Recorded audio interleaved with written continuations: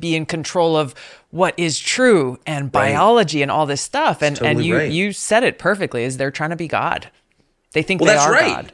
And I think if the world is divided into two groups, not, Christian, Jew, Muslim, Hindu, whatever. No, it's people who think they're God and people who know they're not. Yeah. And those are the two categories in my head anyway. Yeah. And I'm on one side. I know I'm not God. Yeah. You and me both, buddy. God, that's so true. It also kind of lends to, ultimately that's the problem with that is the truth about all of the problems that we face in society. Yes. There.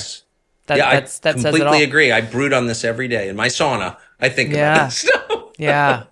We when I think about a lot of the things you talk about, there's a lot of things that I've talked about, when you look at drug addiction, you look at corruption in government, you look at, the deep dissatisfaction of society, you look at, the problems we have in mainstream media, the problems we have within leaders in just about every sector in our society.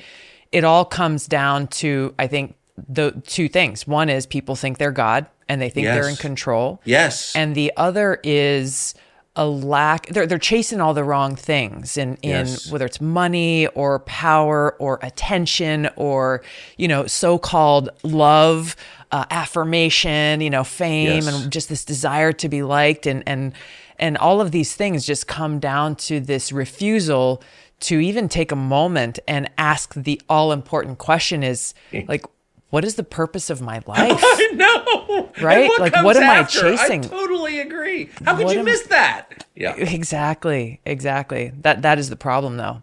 100%. And I love that in a lot of your shows, both your Tucker Carlson Today and Tucker Carlson Tonight, you ask a lot of these questions that nobody else is asking. People are like, oh my gosh, we have this epidemic of opioid addiction in this country. What in the world are we going to do about it? But they're not even asking the right questions. Well, and the capacity for people, and me too, for sure, but to ignore the big things in favor of the minutia, it's limitless. I remember when I was a magazine writer for a number of years in the 90s, and I would have a story due every Friday morning, just a magazine piece, sure. 2,500 words. Not that hard, but sort of hard. And so I would always stay up all night Thursday writing it. I'd report it all week, write it Thursday night. And then Friday morning, I'd just be in a lather, chain smoking in my basement, trying to get this thing filed. My editors would be calling, we need to get this to the printer. It was intense for me, in my 20s. And it was at that moment that I'd be like, maybe I should rearrange my bookshelf by author. Or maybe by title. I would become completely obsessed with something unrelated to the big question, which is, are you going to finish the freaking magazine piece or not? And it was a window into people's most basic defense mechanism, which is to look away from this thing. They can't face it. Or when I was a police reporter, you would interview these people, always the same story. I'm coming out of Dillard's, in downtown Little Rock, and I thought they were fireworks or a car backfiring. And it's like, no, it's not the 4th of July. Cars don't backfire anymore. If you hear that sound, it's gunfire. And everyone knows that, but nobody in the moment can face the horrifying fact of gunfire. So they always explain it away as something else.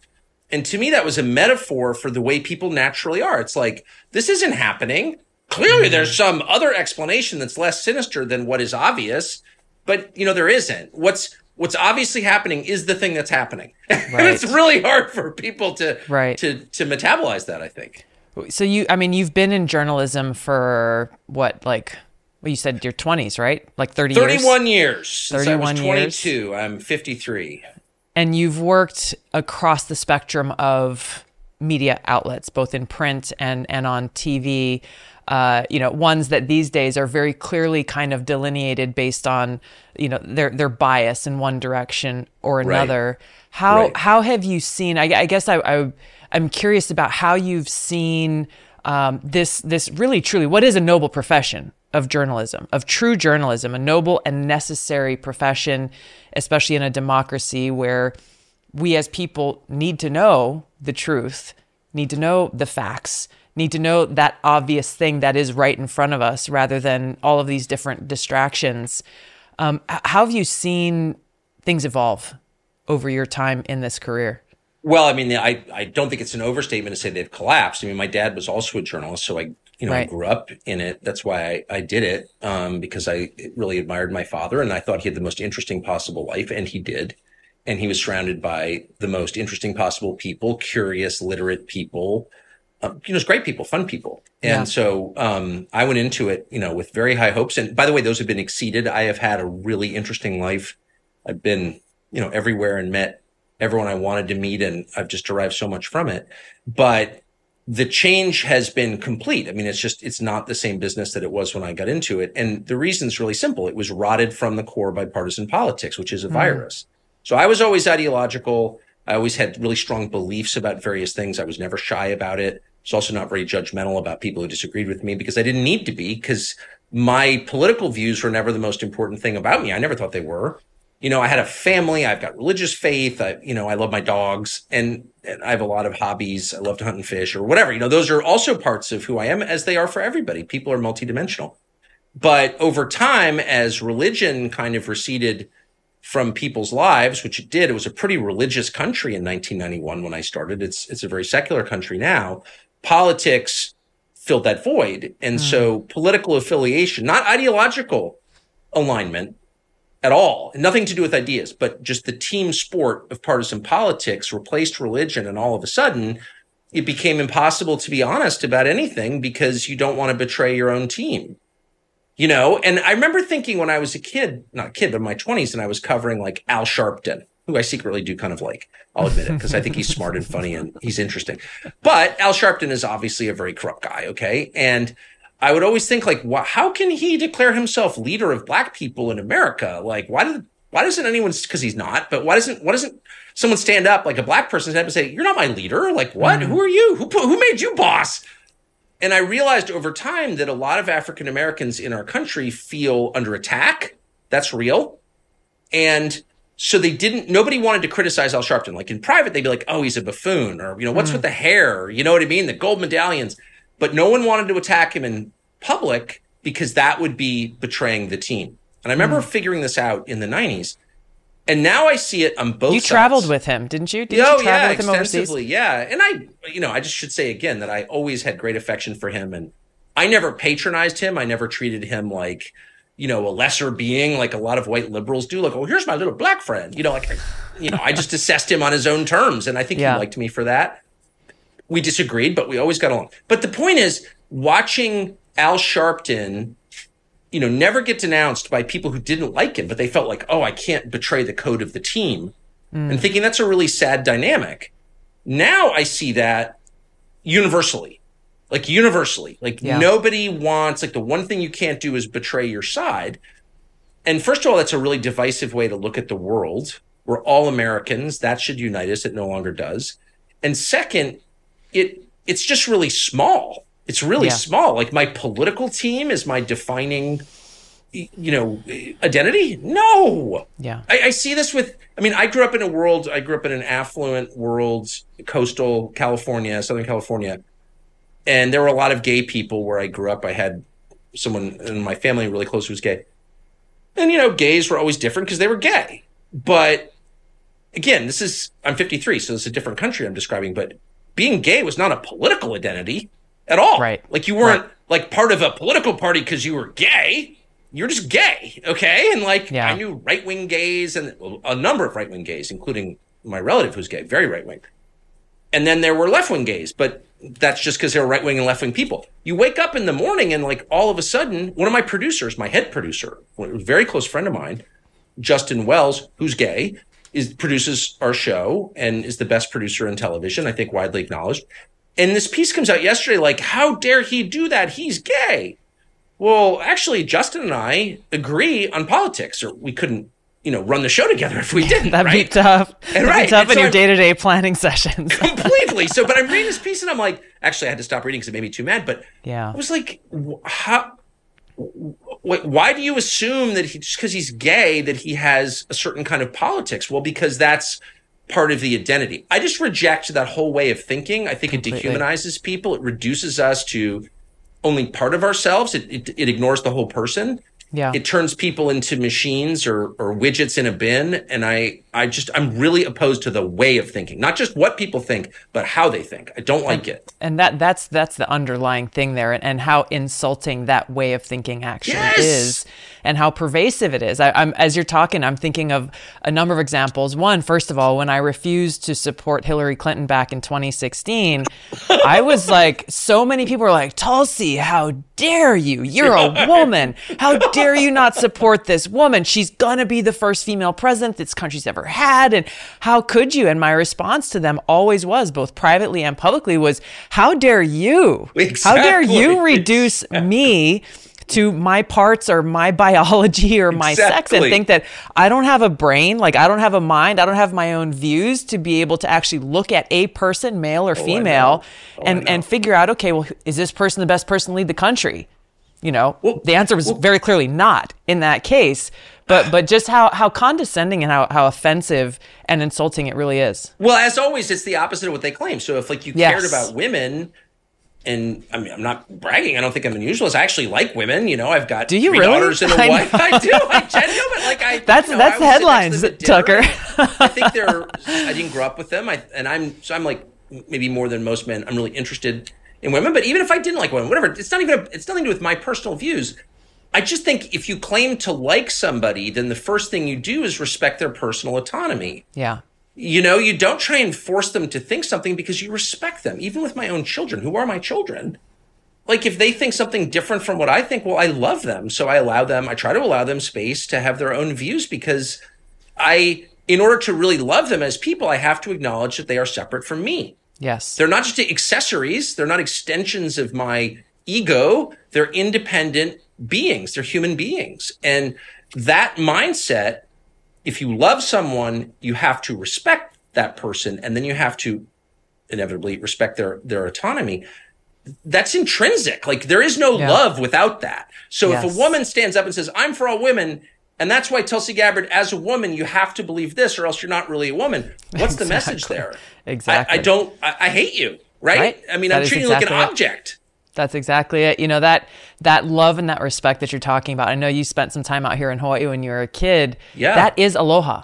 That is the meaning of aloha right there. When you have aloha for someone, it is that recognition that we're all God's children. We're all connected. We're all family in that spiritual sense, and therefore have respect and real love and care and compassion for one another. And that truly exposes the hypocrisy.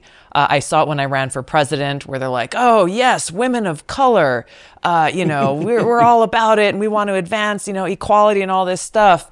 But it was very clear very quickly that they were only interested in a certain woman of color who was, following the rules and kind of towing the line of the mainstream political establishment. Well, that is, yes. Someone should write a book about what happened to you. I watched it, and it was like, you didn't even, at least from an outsider's perspective, disagree that much. You just had an opinion on foreign policy that was totally within the realm of reasonable, and it was mainstream 10 years ago. And you're like, no, actually, I kind of think this. Any disobedience from you drove them to literally hysteria. Like they couldn't deal with any of it. You didn't come out and like, I hate the Democratic Party. Like, no, I think maybe we should do this. I think this is the wiser course. Yeah. They tolerated less dissent from you than they would have from, say, Pelosi. Like you weren't allowed to disagree even a tiny bit. It was crazy. No, and that's really what it came down to. Was they knew throughout my 8 years in Congress, there was like all this fanfare when I got there before they got to know me. And once they got to know me, and it actually started that first summer. I was sworn in January of 2021. In August of, I'm sorry, not 2021. What am I saying? 2013. Yeah. I was sworn in January of 2013. And that August, as you'll remember, is when President Obama then said, hey, I'm going to go to Congress and get approval to go and bomb Syria and go to war, start another war. And I was the first Democrat. And I don't know if I was ultimately the only one, but I was certainly the first Democrat to come out and say, this is a horrible idea. This is going to undermine our national security. This is going to cause, the second, third, fourth order of effects like we've seen in Iraq and other regime change wars. And I was immediately criticized by the White House, calling me saying, same day I put this statement out, they said, how dare you? And it wasn't how dare you because you're wrong based on, the assessment of foreign policy. Exactly. It's how dare you because you're a Democrat from the same party as the president and you're from Hawaii, the same home, place where the president was born. How dare you do such a thing as come out in opposition to him, which once again, completely insulting, reducing these most critical and important decisions to this team sport, this identity politics, and not actually caring. That was the whole reason why I ran for Congress in the first place, was to be in that exact position. I was on the Foreign Affairs Committee questioning Secretary Kerry at the time, to be in that position, to have an influence and on our foreign policy and prevent us from going into more of these catastrophic and counterproductive regime change wars. They didn't care about any of that. And that was what I saw. That's what I saw in the presidential campaign as well, is they saw somebody who wasn't just going to go along to get along. And it was foreign policy. It was about bringing the Democratic Party back to its roots of being an open, a big tent party that was inclusive, that stood up for civil liberties and allowed people to come together and have discussions and debate on different issues.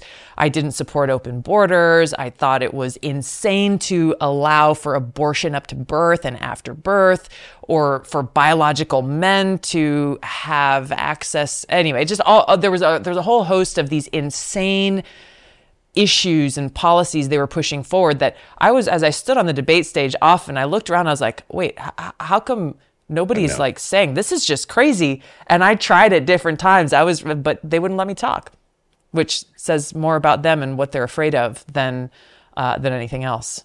So I always thought there is an economic and cultural division here that no one ever points out. So a lot of Hawaii is like not rich at all. So you think of Hawaii most as of like, Hawaii. Right. Yeah. And very rural parts. I mean, I don't need to tell you, it's your state, but it's a little surprising, I think, for mainland people when they go there who think it's all Waikiki or whatever. No, at all. No. And there are a lot of, and it's also extremely international and multiracial, and like not everybody there is a sort of, Columbia educated white liberal lawyer from Brookline. Like it's very different culturally. Yeah. And you were also, by the way, one of the only members of Congress I've ever met to serve 8 years and run for president and not get rich. Mm-hmm. Which I always have thought was like one of the most interesting things about you, which I happen to know that that's true, but you didn't get rich from public service. So it's like, that's really weird. So you were coming at it from a much more, I mean, I hate to say it, but middle American, like normal perspective, like culturally, you're Democrat, people said you were liberal, but you had different values from a very specific kind of liberal that you find in Washington. I'm not being very articulate, but there's a big difference between those groups. It's such a huge difference. And I think it goes back to that mentality of whose team are you on, as too many people are going there with, maybe they go there with the right intentions, but quickly get sucked into that team sport mentality that really, I remember even before we were sworn in, you go in as a new member of Congress, you have freshman orientation. And for the first week or so, for us, there was 84 new members of Congress. It was a large group of incoming new members. And we had Democrats and Republicans, we had our families, we're spending time together, we're going to these policy briefings together, all sorts of things. But then very quickly after that first week or so, we were segregated. And immediately went into like, hey, Democrats, you got this schedule, Republicans, you have that schedule. And the message from both respective parties was essentially that, like, okay, you are here to support the party.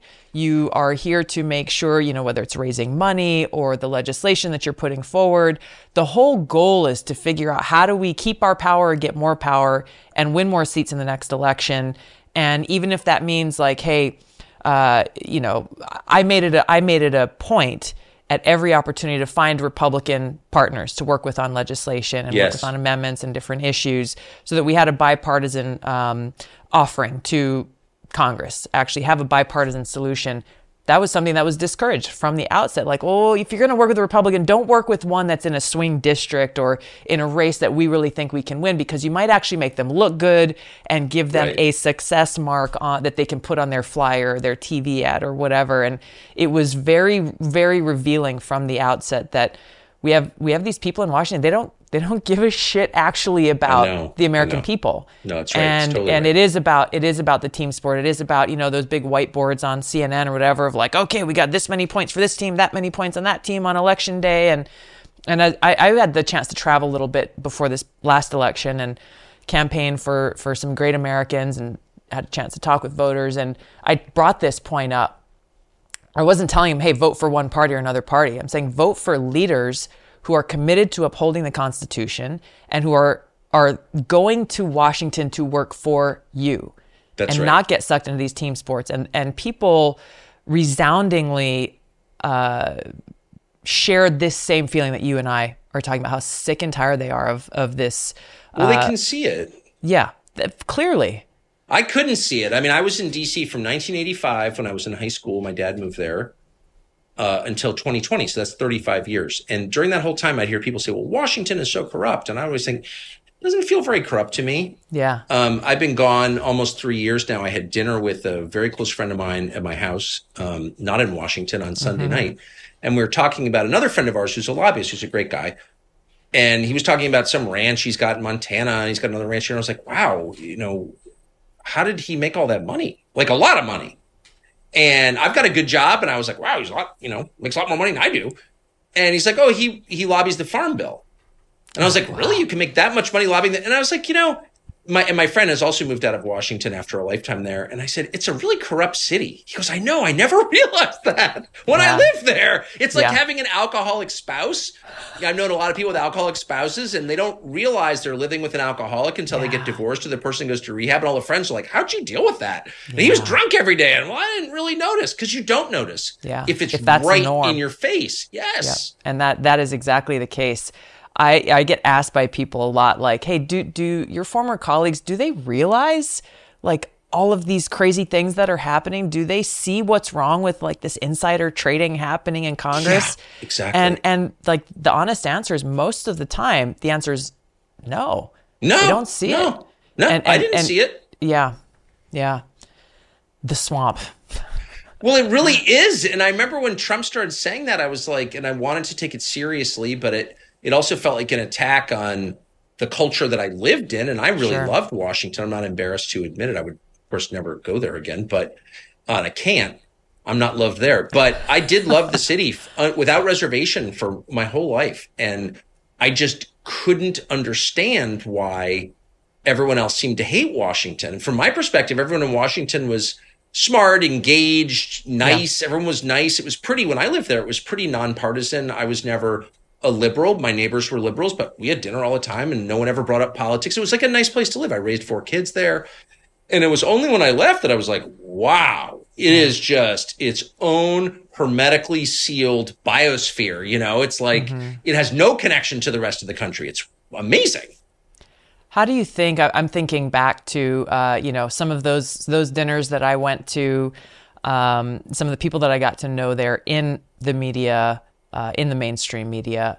How does it change? How does it change from this completely failed venture where it's clicks and it's controversy and it's, the things that grab headlines that seem to drive the news of the day, and this team mentality where most people on television and in print are not willing to say the truth if it means pissing off their friends in that media echo chamber or their friends in politics, unless they're left out. This thing with Biden's granddaughter's wedding, I was laughing as I read all these pieces about, oh my gosh, the New York Times, like, we have to point out the small lies because small lies lead to big lies, and just how incensed all these people in the media were. I was like, come on, guys. you're like, you perpetuate so many of these lies. You're just pissed off because you weren't invited to the party by somebody who you thought was your friend. Hey, that's exactly right. And get back to me when you apologize for the Iraq War. Yes. And until then, please don't lecture me about lying. But no, I totally agree. I don't think it gets fixed. I think it dies. I mean, if you look at I worked at CNN for like maybe 9 years. And so I knew CNN well. I hosted a show there for a long time, and CNN has changed a lot. Now they're trying to change again and become more what it was like when I worked there.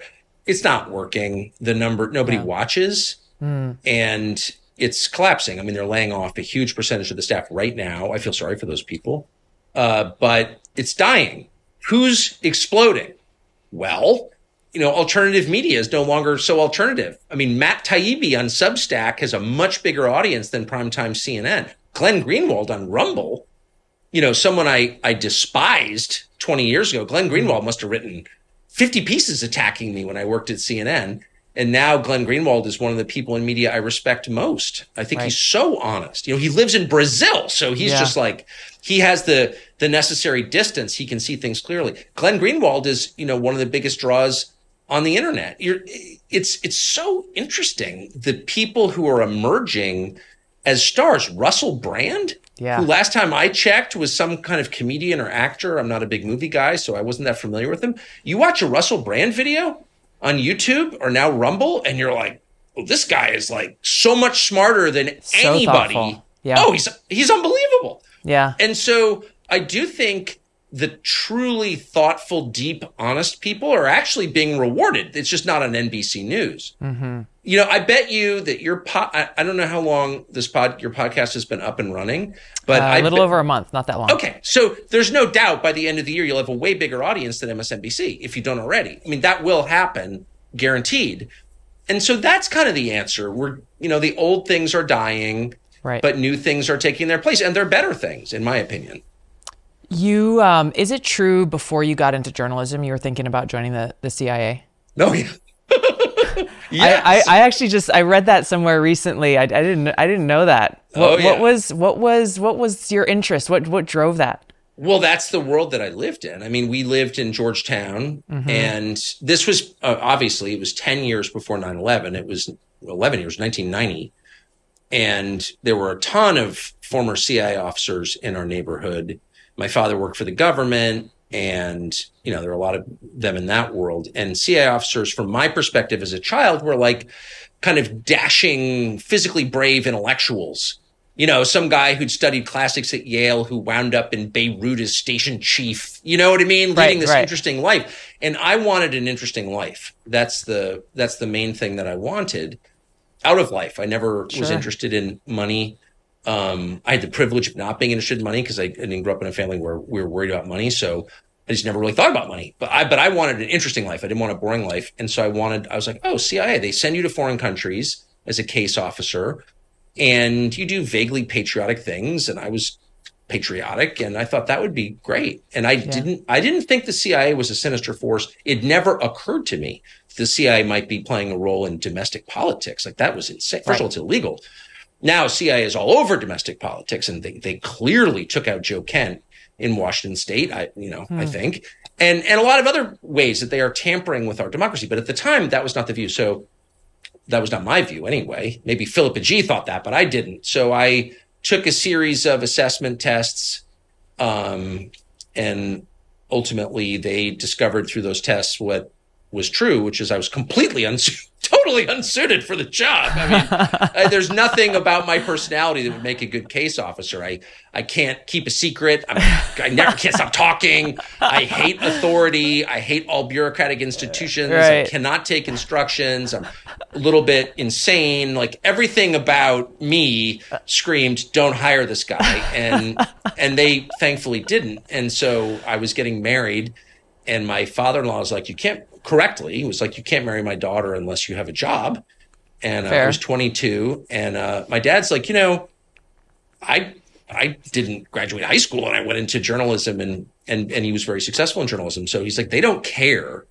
And I had not done well in school at all. I didn't have a college diploma, so he's like, just go into journalism. Okay, so I did. Wow. Can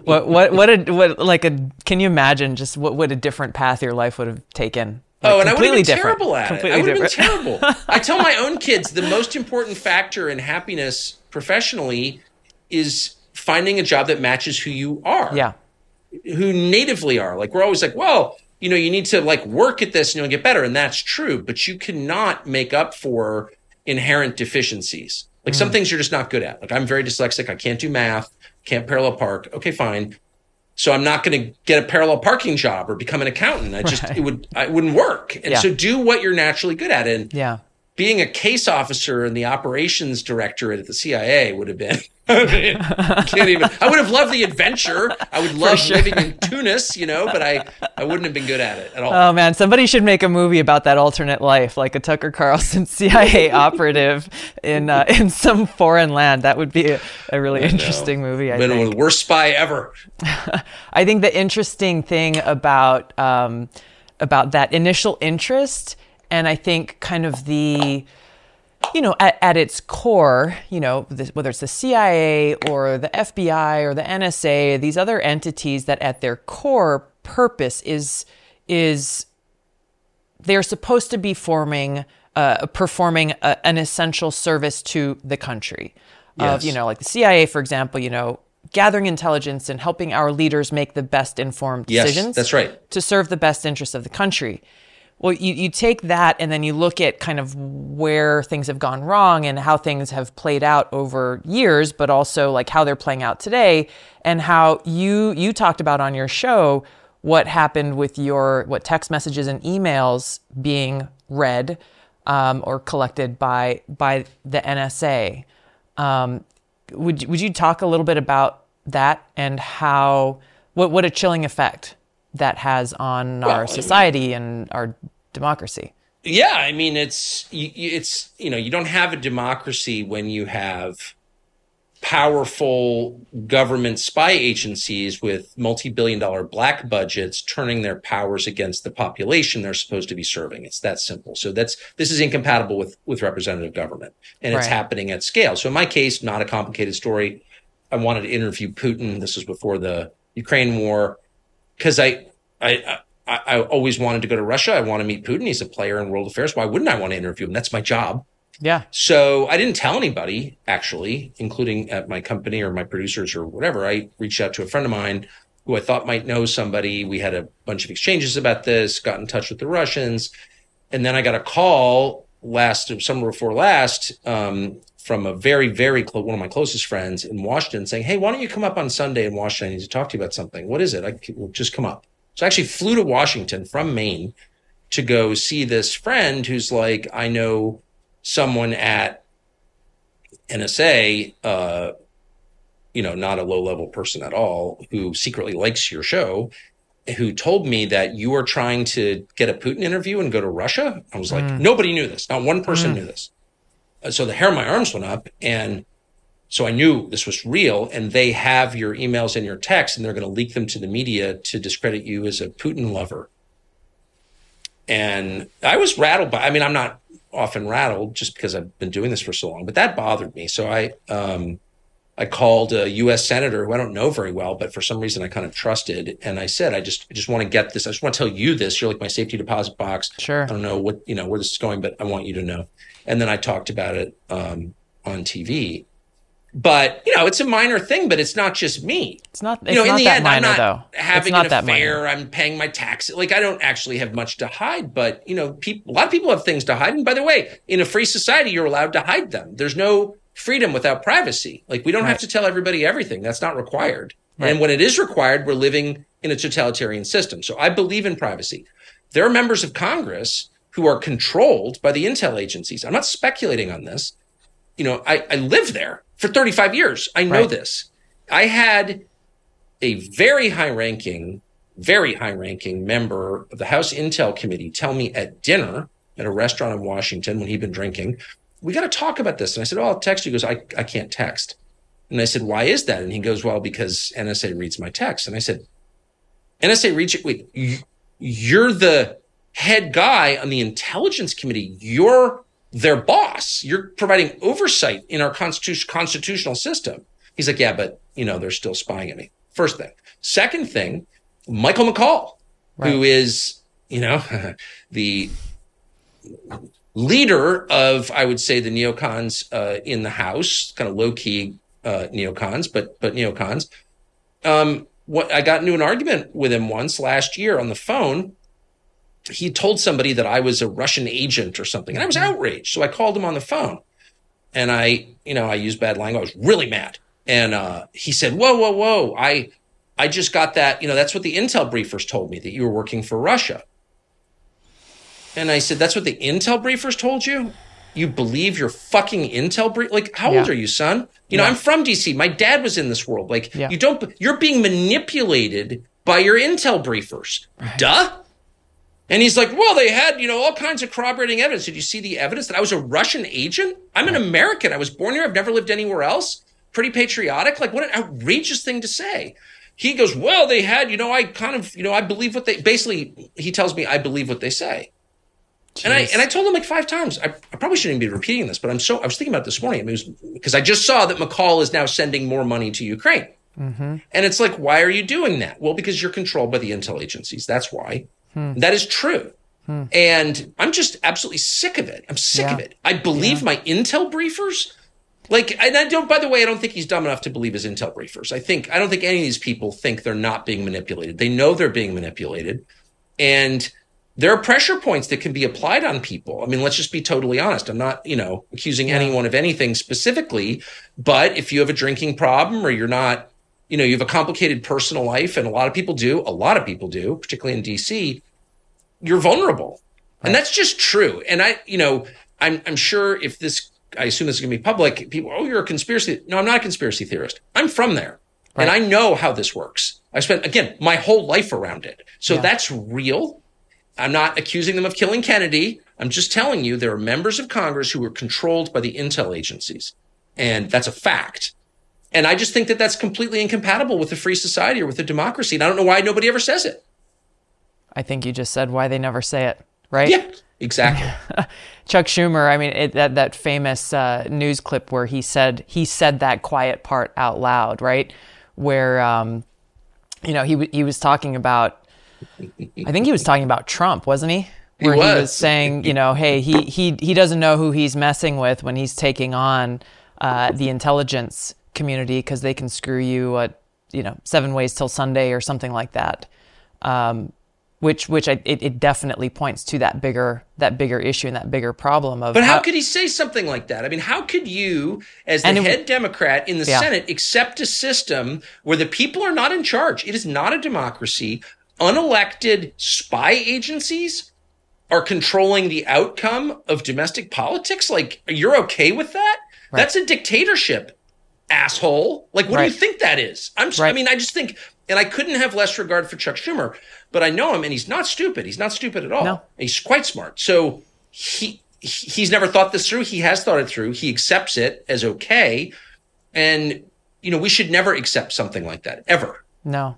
And the fact that there was no response like yours to his statement on whatever show he was on when he made that statement says it all, and how pervasive this is. It's not only with those who are in Congress and some of the most powerful offices in the country, but how it also plays out with people in the media who just accept that power position.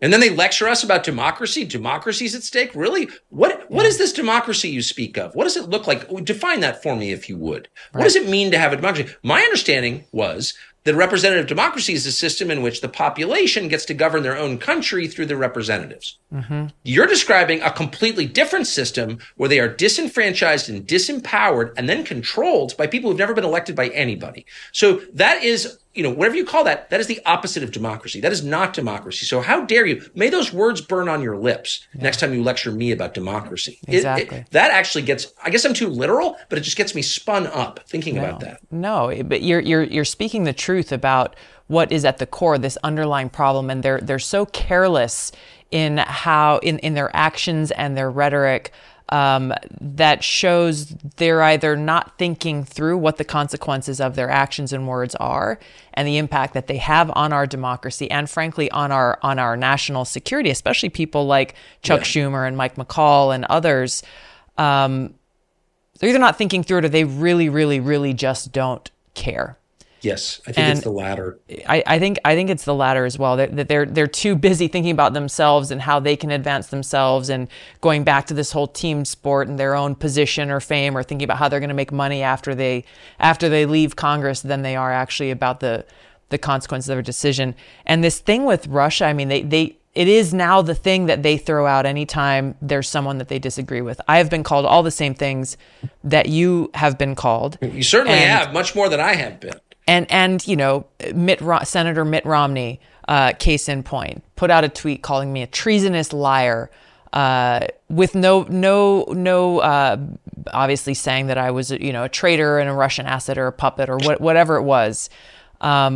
But having no evidence to back it up. We sent him a legal letter saying, hey, you've just accused me of a crime. I still serve in the U.S. Army Reserves, of a crime that is punishable by death under the Uniform Code of Military Justice, of committing treason, and you're in a position of great power and influence, where if you really believe that was true, then there are things that you can do. Actually, there are actions that you should take. If you think that's right. If you think that a lieutenant colonel in the United States Army Reserves has committed treason, also former member of Congress who ran for president, well, what are you doing about it?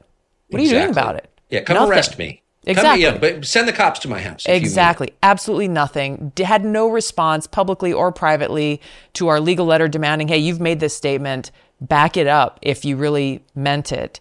But that's just one of those many examples where they treat this so lightly and don't have any concern for the chilling effect that it has on our democracy, on us being able as people to say, hey, all this tens of billions of dollars you are taking out of our pockets and our wallets to send to Ukraine, even just asking, where is this money going?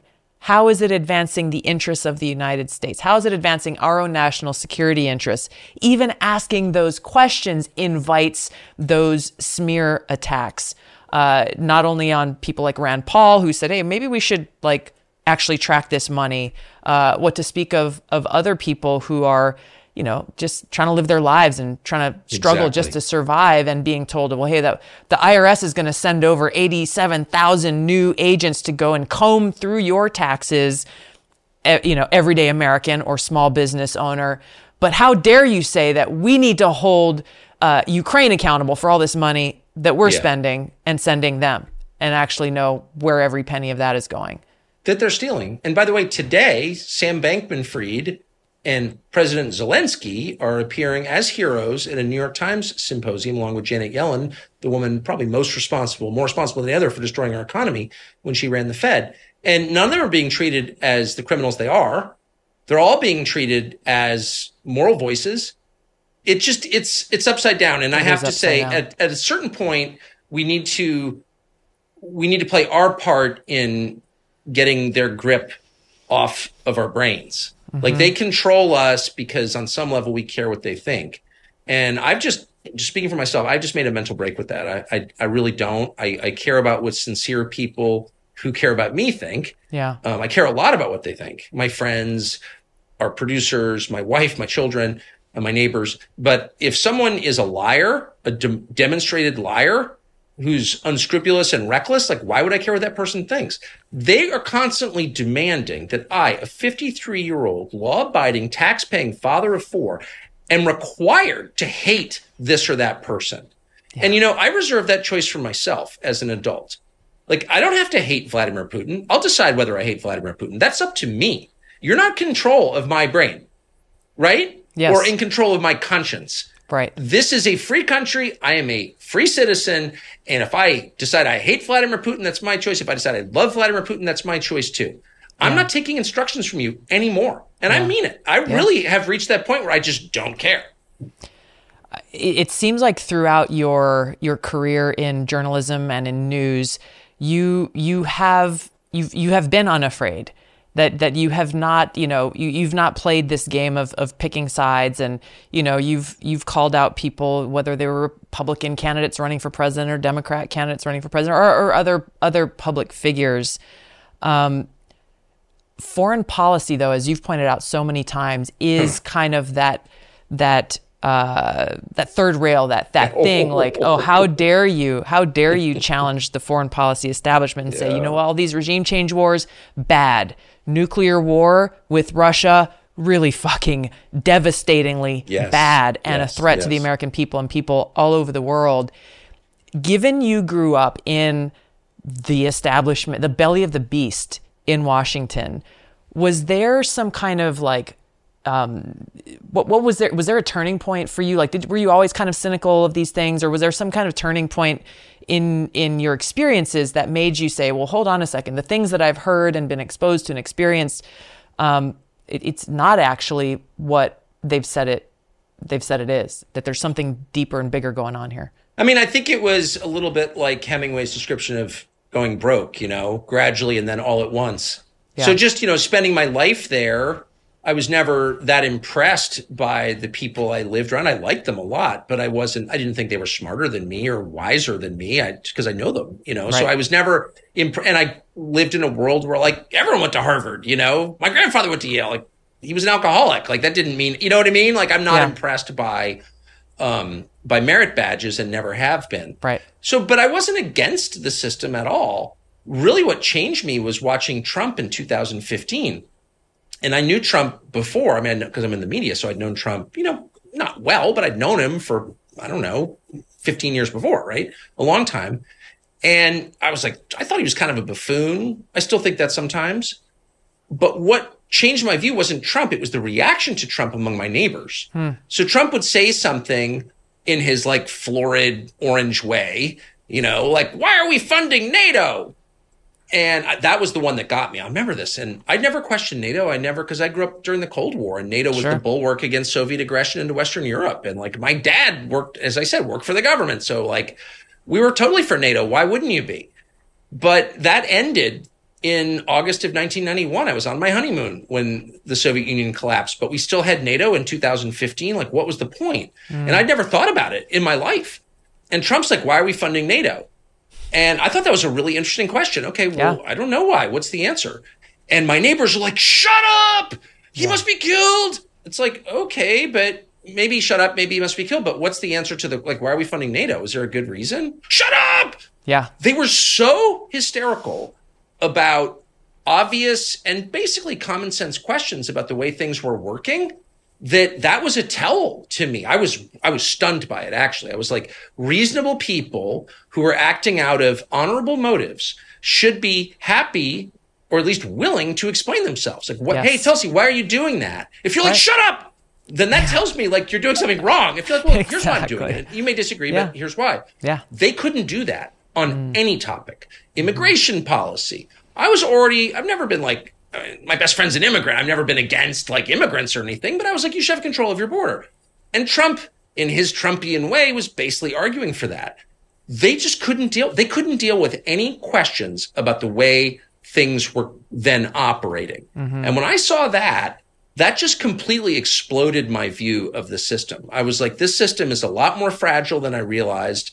It's a lot less legitimate than I realized.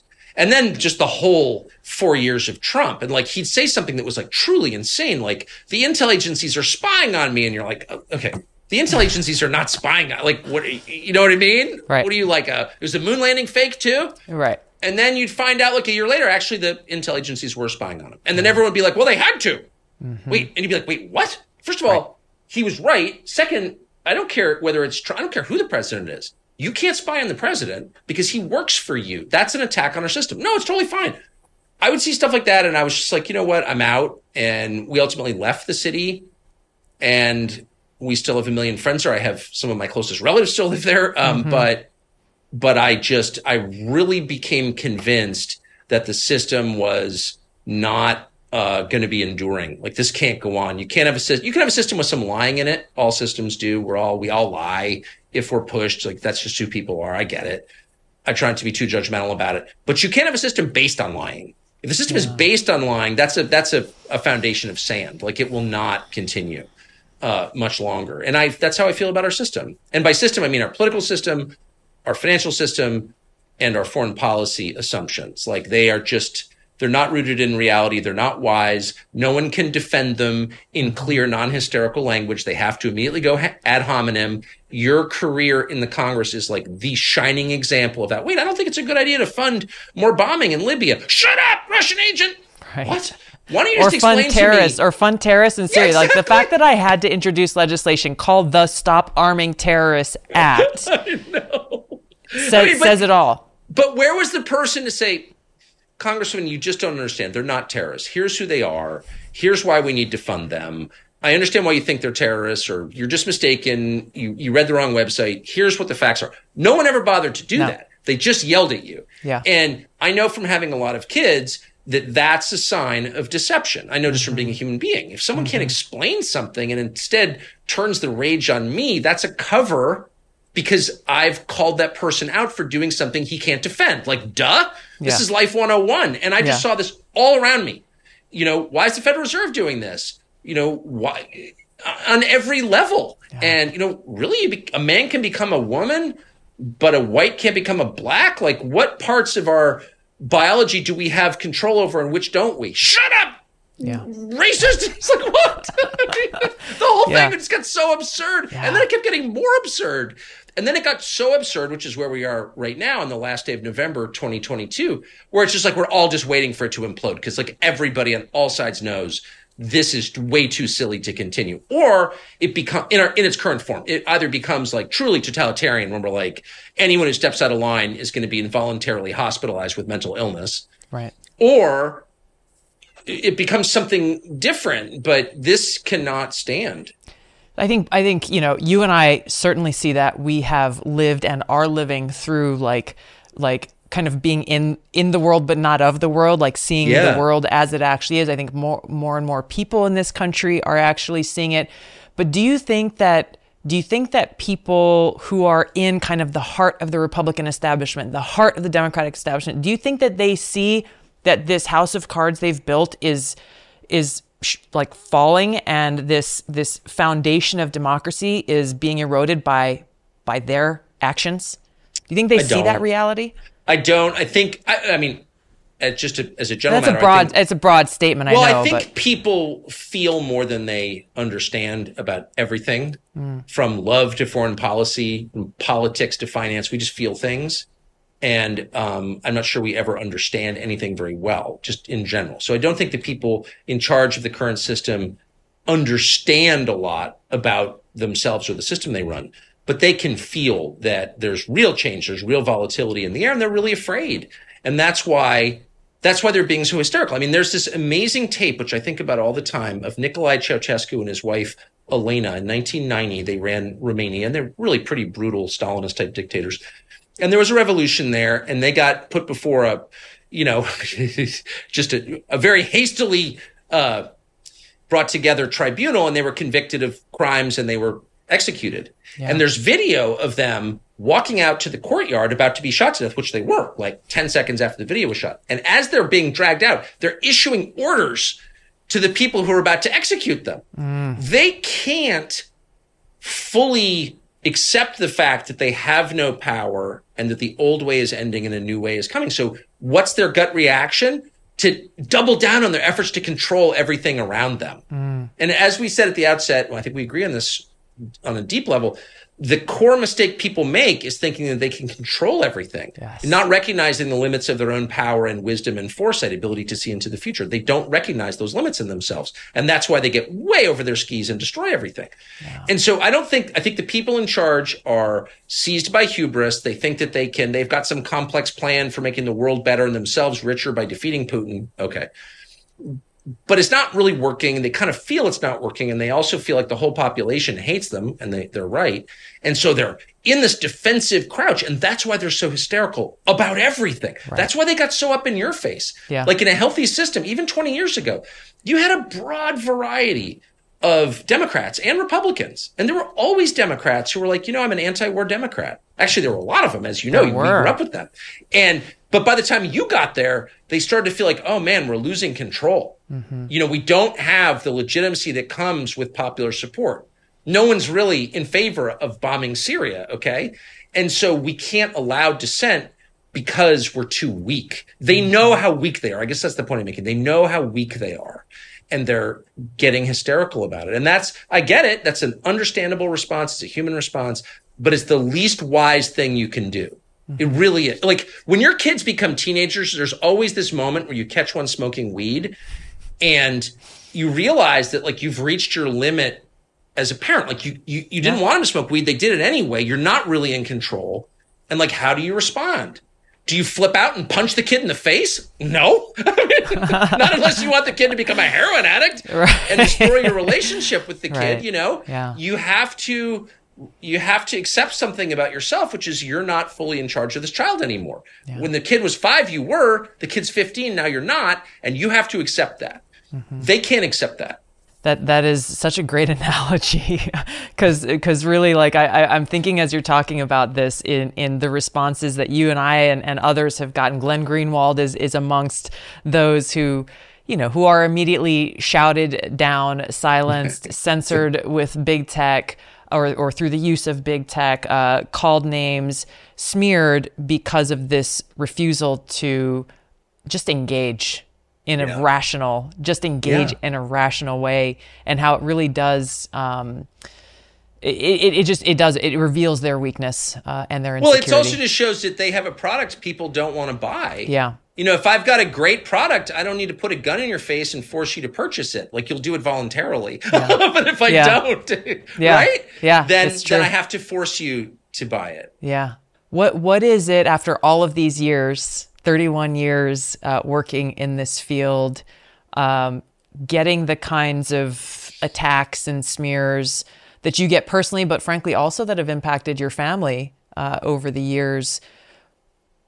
I remember sitting with you and Susie at dinner one night, and she made a comment about how hard it is to get you to go on vacation because you're so committed to what you're doing. What is it that drives you in spite of all of these different challenges, both personal and professional, that you face? Well, I mean, we have a happy life. I mean, the center of our family is really strong, which is to say, my wife and I are happy with each other, and we're happy with our children. I think they're happy with us. We have 4 dogs. I think they're definitely happy with us. So, and we have a lot of really close friends. I mean, you definitely find out who your friends are, and we have like real friends, and we don't go out. We don't go places that much. And so we have people stay with us a lot. We always have house guests, always have one this afternoon. And so like I think our relationships with other people are deep and deeply satisfying. So that's kind of everything right there. Mm-hmm. So the rest of it is, so I feel like I'm playing with house money. I mean, I don't really care at this point. My kids are all grown and they're thriving, and I'm just not, if I don't live to 80, no one's going to cry about it. So I guess the only thing I would say that I have learned, so I've always thought the people around you in your immediate vicinity are the most important. That's your whole life, is the people right there. Your coworkers, your friends, your neighbors, the waitress at the restaurant. Like if you gyp the waitress on a tip, I don't care how much you yap about effective altruism. Like, you're a phony. Like, your duty, I think, as a humane person, is to help the people right in your path. I've always thought that. So anyway, I've always thought that my views have not changed. The one thing that really has changed in the way I live is I really try and succeed every day to have like at least 20 minutes of silence. I take a sauna every single day, 7 days a week. I love the sauna.